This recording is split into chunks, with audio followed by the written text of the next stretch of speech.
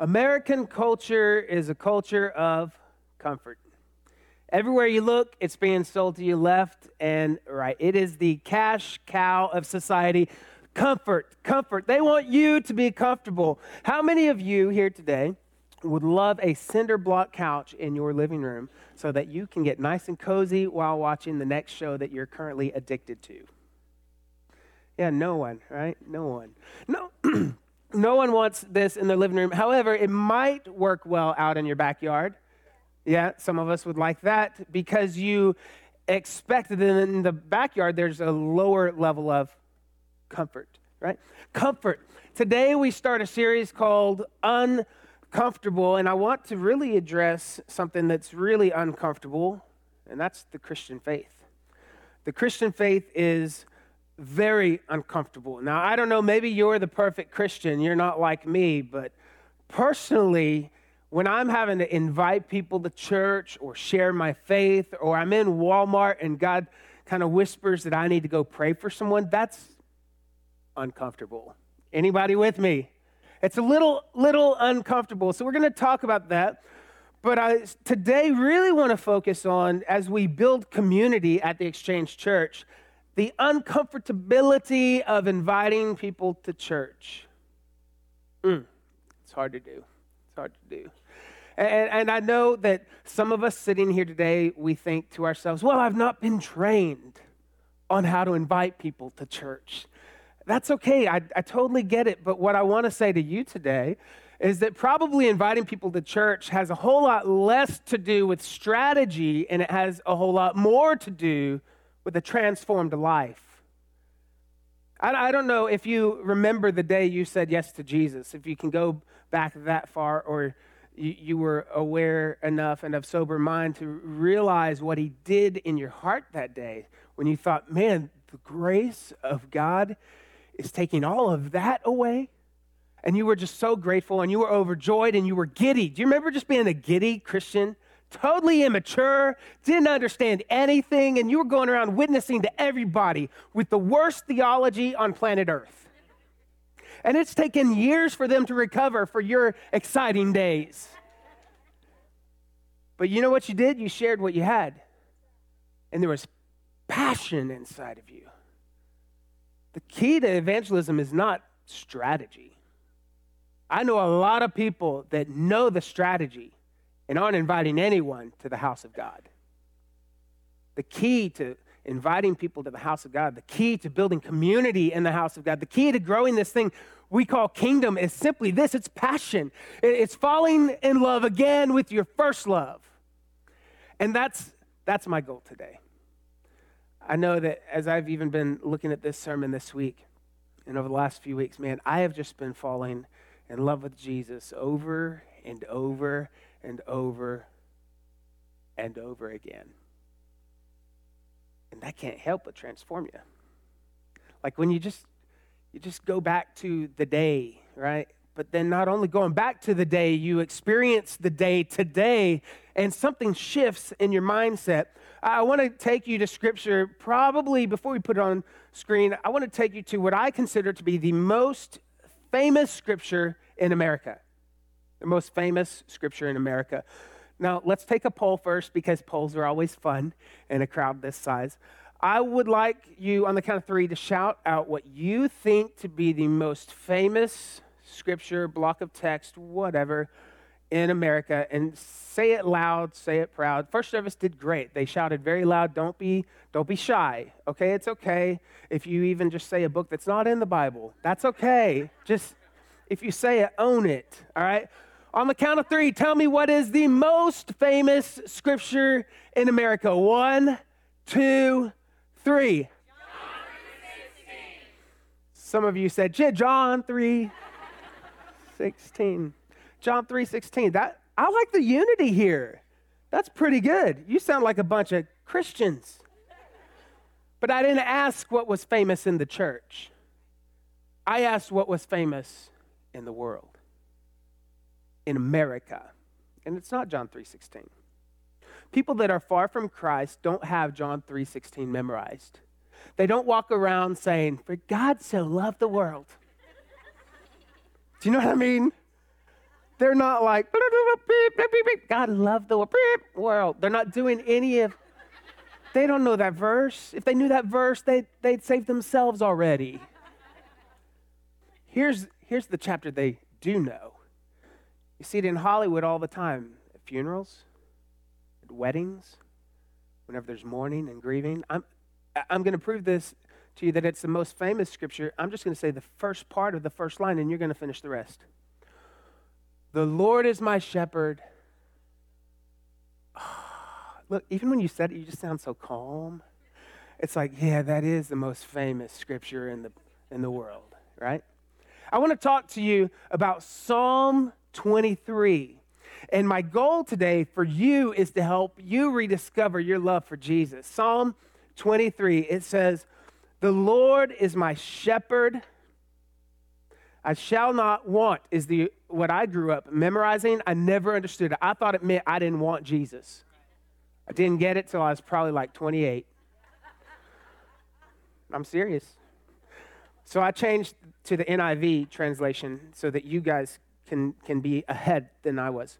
The Lord is my shepherd, I lack nothing. That's what that means. He makes me lie down in green pastures. He leads me beside quiet waters. He refreshes my soul. He guides me along the right paths for his name's sake. Even though I walk through, the valley of the shadow of death. How many of you used to tremble when you would even quote that? I don't want to walk through the valley of the shadow of death, right? This translation is a little more friendly. Even though I walk through the darkest valley, I will fear no evil, for you are with me. Your rod and your staff, they comfort me. Now, let's go back memory lane. How many of you had a grandma or a granny or a oma or a meemaw, whatever you called your grandmother, and somewhere in her house on tapestry wall was embroidered Psalm 23. The Lord is my shepherd. I shall not want. Remember, sweet grandma just used to read it, and it just collect dust. Do you remember that? You just walk in grandma's house and dust on that poor tapestry thing. I ain't been washed in years, but it has been there. It's been there longer than grandma's been there. The Lord is my shepherd. When I get to this part that says, his rod and his staff, they comfort me, I'm not thinking sweet little grandma's Jesus. Your rod and your staff, they comfort me. No. I'm thinking of what the Bible's really trying to say about Jesus. I go back to what I pictured Jesus as a kid. I grew up at this small church in East Austin, still there today. I don't know if it's still running, or probably still running. On occasion, I'll drive past it when it's empty, and I'll just kind of stroll down memory lane. And on the second floor, but it was the basement of the church, the second floor basement of the church was Sunday school. And I remember going down the stairs to Sunday school, and I had this little room and the metal folding chairs in a circle. And on the wall, teens, young adults, we had these things called flannel boards. Anyone remember flannel boards? Those of you that are new to Jesus, you can thank God right now that you never had to endure flannel boards. Flannel boards were like, they had pictures of Joseph, and the hands were never right? Sometimes they had 5 fingers, sometimes 4. You just never really knew. And the hands were always in positions that humans don't hold. You ever seen a human walk around Walmart like this? It's Walmart, yeah. Good. All right, well, thanks. And in that classroom, I remember a picture of Jesus. It was an oval picture of Jesus with gold trim. You may have seen it too. And it's like an Olin Mills Jesus, white Jesus, with a spray tan. And his hair's perfectly wavy. And he's looking off the distance, not looking in the camera. He's looking like this. Anyone remember that? And his hair just had a little bit of a receding hairline, just a little bit. And there's just, every curl was just in unison. And it was perfect. And that was a great Jesus at 9 years old, but not so much at 39 when my life is on fire and I need somebody with some strength and some power that can step into my situation. And so I look at Psalm 23 now, and I don't see Olin Mills Jesus. I see buff Jesus. I see Jesus who knows what he's doing. I see Jesus who walks into a room and commands the attention of people. I see Jesus who knows how to flip some tables. I see Jesus who is strong enough and secure enough in himself to bring children around him and get on their level. I see Jesus that has a rod with muscles that he can flex when the enemy's trying to do something to me, come up on the side and I don't see him. And he takes that rod with one swing and he stops the enemy. That's the Jesus I see. I see Jesus with a staff, a strong staff, a thick staff that he just commands attention just by holding the staff. Not the dainty little shepherd curl, you know what I'm saying? A little curl and it's got, just fancy engraving stuff. No, I see a rugged staff, one that's been used a time or two on some sheep that got astray. And speaking of sheep, I don't know if you've researched sheep or not, but sheep are funny creatures. You know, the Bible talks about us being sheep an awful lot. And sheep get distracted very, very easily. Squirrel. That's what sheep will do. Sheep will be talking to you and they get distracted. Did you know that sheep, their eyesight, it's almost a 360-degree peripheral view that they have. However, they can't see right in front of their face. That's what God calls you. You see everything else, but you can't see right in front of your face. Calls me that too. You know what else is funny about sheep? Man, they get thirsty, and they don't really wait for the herd to get a drink. If they're thirsty, they go get a drink, and then the herd will eventually follow them. But they'll walk up to a stream, they'll look at the water, because they don't have good depth perception. Remember I said they can't see in front of their face? They go down to the water. They put their whole head in the water when they're thirsty. They should put their tongue, but they put their whole head. Oh, and by the way, another funny thing about sheep, their wool is so absorbent that when it gets wet, it quickly gets the water on their wool. And before you know it, sheep who don't have good eyesight and don't have good balance are now top heavy above the raging rapids. And they fall in. Just trying to nourish themselves. They were thirsty, but they fell in. And hopefully, the good shepherd is standing by. And as they're going downstream, they look back, meh, meh, meh. And the shepherd takes the staff and he wraps it around their neck and he pulls them to shore. Has he done that a time or two for you?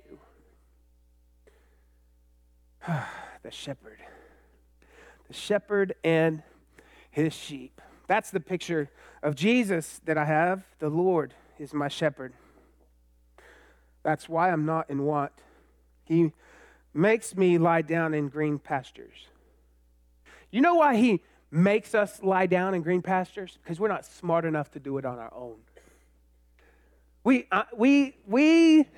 and me, come on, let's be honest. We like to lay down in the mud in the pig pen, don't we? We do. And as a guy who personally God has had to make lie down in green pastures, I can appreciate this verse.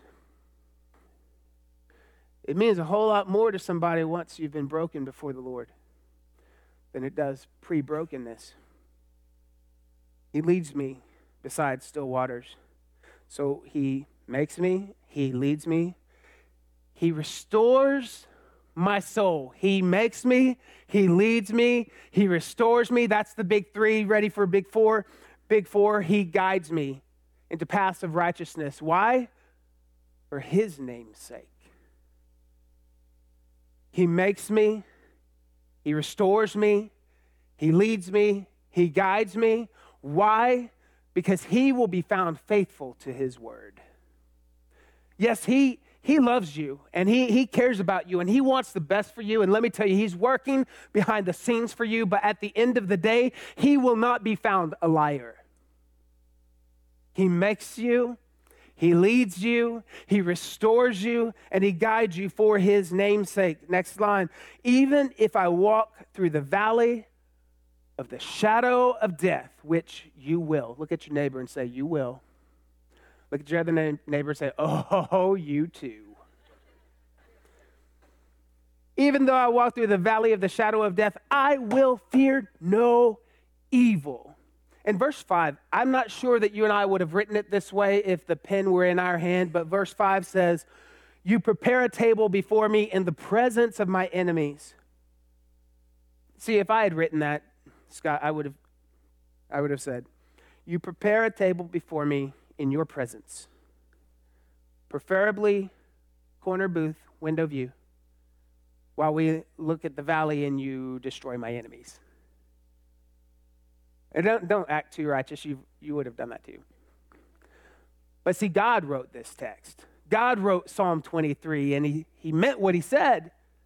He prepares a table before you, not in the absence of your enemies, but in the very presence of your conflict. There is a table set up for you. And here's what I want you to get today. When you go home, I want you to remember this message. This table that's being set up, it's a table for two. If we had room service today, I would do a better job explaining to you exactly what I'm talking about at this table for two. Oh, man, look at this. Exchange Church does have room service. Somebody must have called.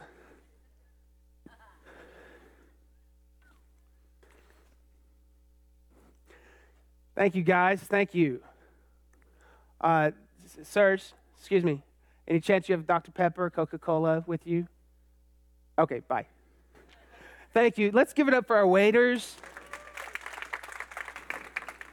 That's awesome. Man, 1 second, my mouth, a little dry. I love this table, and I hope that you understand that this table is a miracle. This table, this is a seat for you, and I get there's a lot of yous here today, but I'm talking to you. You, only you. This is your seat. And then over here, this is for the Creator, your Father, your Daddy, your Papa. This is Him, the one that your heart longs for, and He's already at the table. He prepared it. He was at the table before the table was even prepared.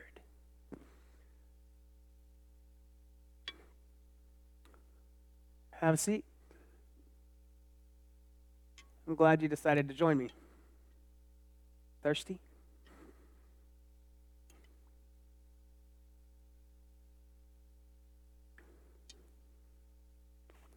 There you go. So, how's life? I know. Yeah.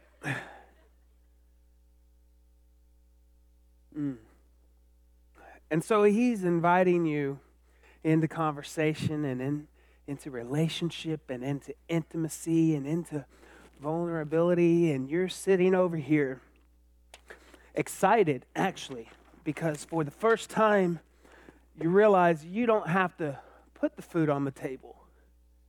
It's already there. So you do what a lot of us do. You just start to eat.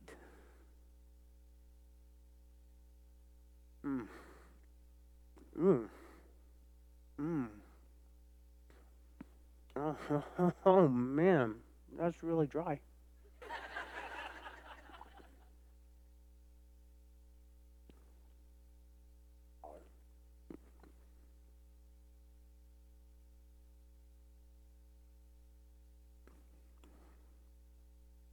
This table, a miracle. There's so much going on around me right now. Financial pressure.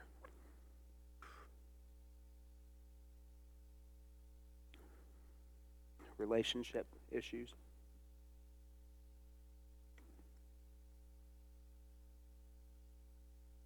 Moments where so disappointed in people that I almost walked away from it all. Anyone here have external things going on around you? In the presence of your enemies. An enemy doesn't always look like a human being. An enemy, sometimes an external thing can be an internal thought. An internal thought that is coming against what God has prepared for you. But this table is a miracle.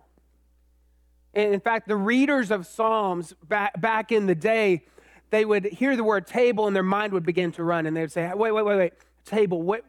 How do I know table? My grandfather's grandfather talked about a table, and my grandfather talked about a table. How do I know table, Dad? How do I know table? Oh, son, you remember it's in Exodus 25. In the temple was a table, and on the table was the bread of presence set before you so that it would always be before your eyes. When we read in Psalm about table, we immediately thought about the presence of God. And in that culture that day, whenever they would have their neighbors come and eat at their table, that meant that they were at peace with their neighbor. So in Scripture, when I'm reading Psalm 23, he sets a table before me in the presence of my enemies, I automatically, instinctively know he's talking about presence and peace. And I wonder how many of us here today are dying inside because we need the presence of God and we need the peace of God to be released in our life. It's at the table. You don't have to run for it. You don't have to manufacture it. It's at the table. It's already there. If you'll actually just sit down, your shepherd has provided the table. Your shepherd has provided it. But he has to be your shepherd. And maybe that's the question. That's up for debate this morning. Only you know the answer to that. He is a shepherd, but he may not be your shepherd. But if he is your shepherd, there's a table ready for you. There are two problems with the table that I see. I want to share them with you. The first problem is that you and I are inclined to do this, especially Austinites, man. Let me just tell you. Austin is a resort town, and we work so hard to look like we're not working hard. You ever notice that? I'm an Aggie from College Station. I grew up in Austin, then I went to A&M, and I'm not making this a rivalry statement. It's just the truth. A&M will stand the entire game for hours and hours and hours. Any Aggies in the house can vouch for this. They just stand, and they holler, and they do chants, and they're excited. They don't care if they look like a fool. You go to a UT game, they're excited inside, but they're not going to show you that. They're going to lean back and do whatever this thing is. You know what I mean? They're like, here come horns. Like, is that all in? I don't know. And so what we do in Austin, the table of God, the presence of God, the peace of God, we want it really, really bad, but we don't want anybody to know that we want it. Hey, God. Hey, thanks. Love them grapes. Thank you. Hey, listen. I'm a real important guy, and I have a meeting to go to. If you wouldn't mind, if you just kind of look through your schedule, see what you can take for me today. Take care of that 10 o'clock for me. Oh, by the way, bless my parents while you're at it. Oh, and fix my kids, please. Whew, I'm done with them, but hey. This is really good. Yeah, I know. I will be right back. I've got some problems to take care of.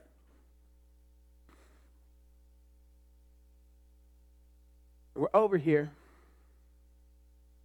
not allowing the shepherd to be the shepherd. And we have taken up shepherdship in our life. And we want to fix all of our problems, and we think we've got all the great solutions because you've seen this fixed before by so-and-so down the road or so-and-so in my family, so I'm going to take care of it. I've got it. I'm dependable. I'm self-reliant. I know what I'm doing. And let me just tell you, church, the biggest problem is not the problems you're trying to fix. The biggest problem in your life is the empty chair.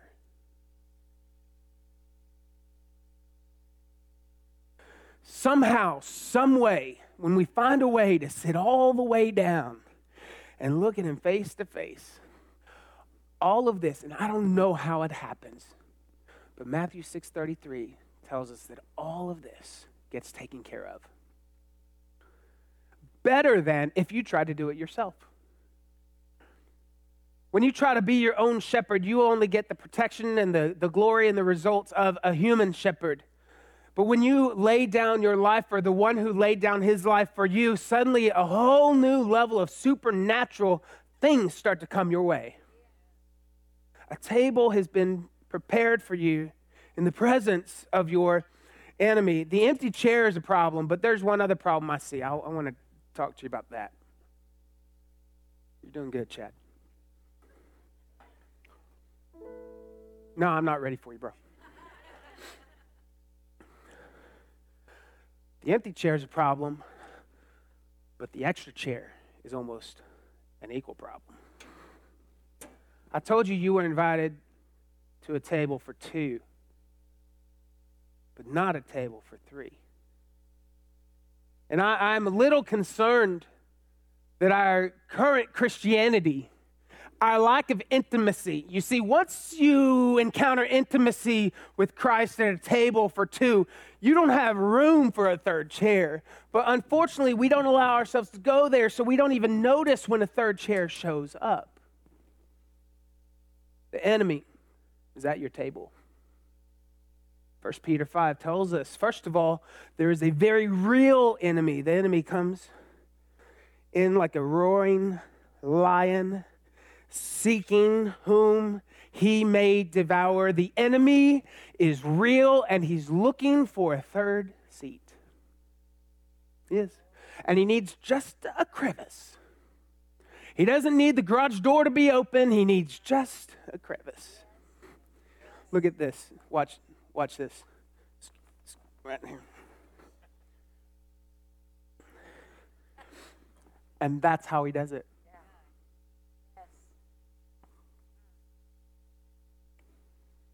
How's your marriage? It's good.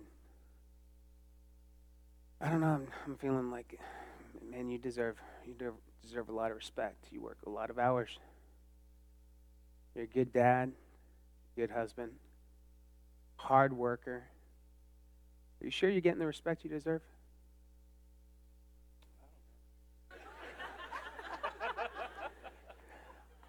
Don't talk. I don't want to have marriage counseling after service. I noticed that she's pretty strong-willed. That one. She's got opinions on everything. Doesn't she? She does. She's very strong-willed. You like that about her, but man, that sure gets old. Doesn't it? You see what he does? Sorry, babe. You see what he does? He'll even use truth, the truth that she's strong, not against Amber. That's brilliant. She's strong. She's a strong woman, but he will use truth and then distort it. And then you'll start asking yourself questions. Is that really what I want? Do I really want a man that's committed to work, so passionate about helping other people, and I don't feel so valued in his eyes? Do I really want a woman who's so strong and strong-willed and has opinions, or do I just want a woman who will do everything that I say? All he needs is a crevice to get in. And let me just tell you something. I don't know if you've ever been on a date with your spouse at a table for two, and someone else in town that you know comes up and they put their hand on the back of the chair like this. Don't ever allow them to put the hand on the back of the chair when you're on a date with your spouse. In fact, ask the waiter to remove the chairs so that as people pass by, they understand this is a table for two. Because all it takes for the enemy is to get his hand here, and he's down. You're still working for that guy, huh? Man, he is a control freak. You deserve a raise by now. You work so hard. Yeah, you've been grateful for 10 years. The gratitude's getting old. You need to start getting rewarded. Come on, you deserve this. You need to do what makes you happy.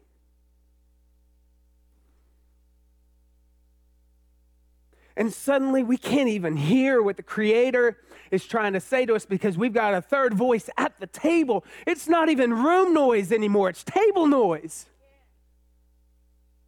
And it's subtle, isn't it? Hey, thanks for letting me eat your food.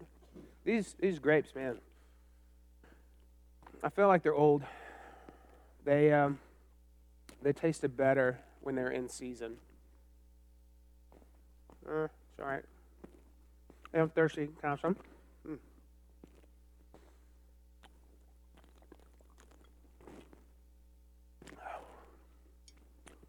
You thirsty?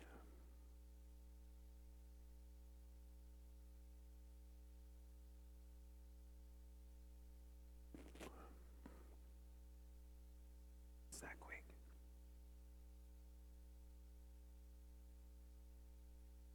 How do you know if the enemy's at your table? I'll tell you how you know. You know because you're sitting here and you were in conversation with the Lord, but all of a sudden you have this thought in your heart, in your mind, and the thought is simple. It says this: there's something better at another table. I want what he's having. I want that tape. That food looks better over there. That spouse looks better over there. I wish my kids were obedient like those kids. The enemy will always try to get you to want what's at another table rather than what the Lord has set at your table. And let me just tell you something. It's a false belief that the grass is greener on the other side. The grass is greener on the side that gets watered. Another way you can tell if the enemy's at your table, you have this thought, this fleeting thought. It seems like it's not a big deal at first. You're just tired and you think, I'm not going to make it. You think you're not going to make it. You think you're not going to get through this. You think you're not going to recover. You think your marriage is not going to work. You think your kids aren't going to come to know the Lord. You think you're not going to get your education. You think you're not going to get debt free. I know that we've had these thoughts over and over and over, and you think, man, this is just not working out for me. I'm not going to make it. I don't know if I'm going to make it. Where did you get that language from? Because it wasn't from the one sitting on the other side of the table. Because a verse before, he said you were going through a valley, not going to a valley. Another way you know if the enemy's sitting at your table, you have this thought inside, you're not good enough. You're not good enough. I will never understand how someone who was fashioned and formed by the Creator thinks that they're not good enough. I will never understand how I fall into that trap myself. I know the truth, and I want the truth to set me free, but somehow this third chair slips up to my table, and I go through seasons and moments where I don't feel like I'm worthy. I don't feel like I'm valuable. Looking at a room this size with this many people, right now, sitting next to you, are a ton of people that don't feel worthy. They don't feel like they have any value. They don't feel pretty. They don't feel like they're supporting their family as the men of their home. They don't feel like their voice matters. They don't feel like they have purpose. They don't feel like they're making a difference. Can I just tell you, the question that all of culture right now is asking is this: am I enough?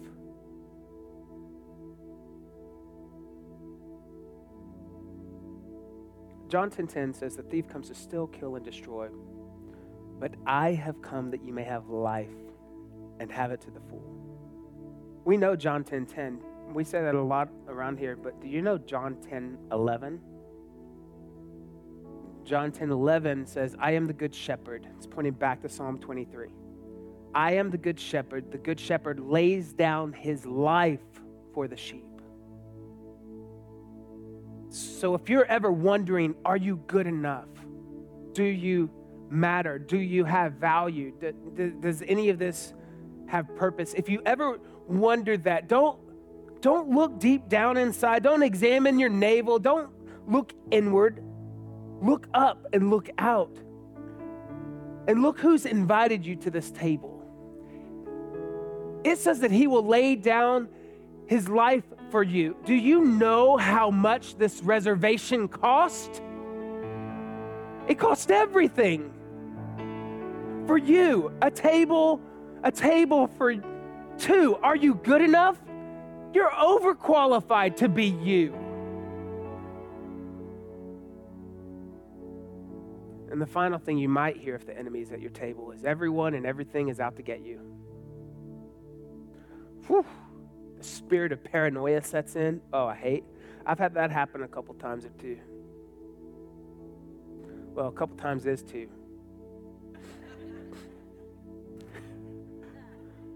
Some of you are processing that right now.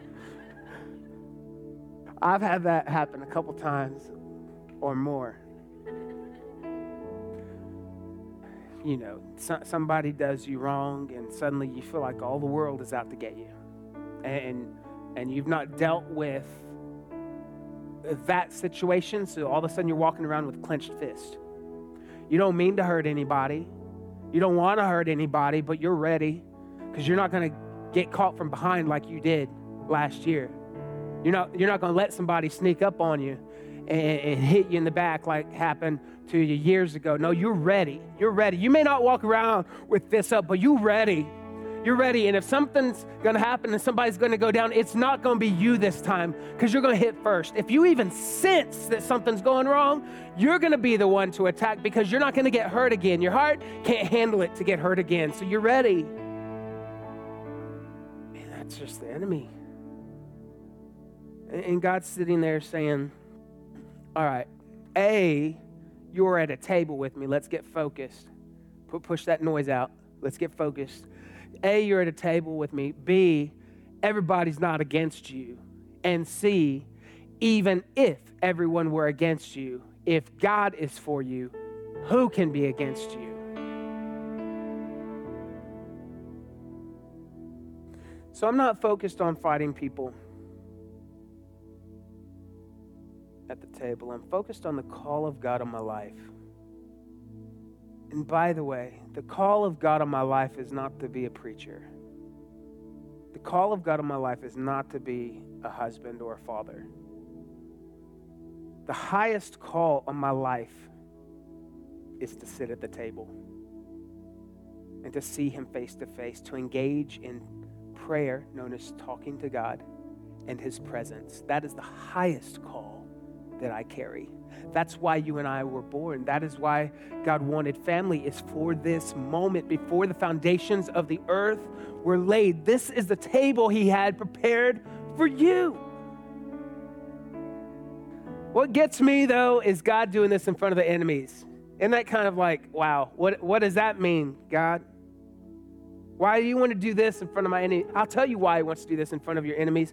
Because we know in Psalm 34:5, it says, those who look to him are radiant. Radiant. Those who look to him are radiant. And God wants my enemies to see it. Not to get them back, but to give them a hope. Because even in my fight, I've still got a song.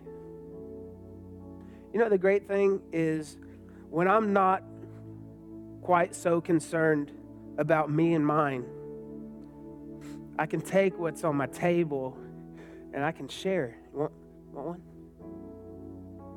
Want one? Something? Want one? Just kidding. Yeah, man. Muffin? Come on, go big. Yeah. Want something? Come on. Oh, she goes for mine. All right. What you want? Good. Here. There you go. Here, come on. Grab you something. The grapes are amazing. Here. Take that. Pass that on back. Pass that on back. And you know what happens? When I sit at the table, I'm suddenly empowered to nourish those around me.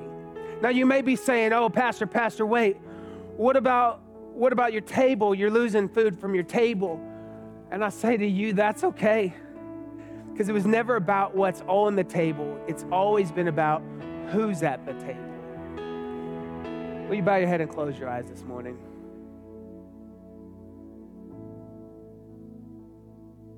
Maybe you're here this morning and you are ready to say yes to Jesus Christ. Maybe you grew up knowing him and you've just drifted and wandered away and you want to come back to the heart of God. You sensed his love for you and his mercy and grace toward you this morning in this sermon. You sensed the strength and the power that he wants to display for you, but also his gentleness that he wants to do life with you. And you're ready to say yes to Jesus.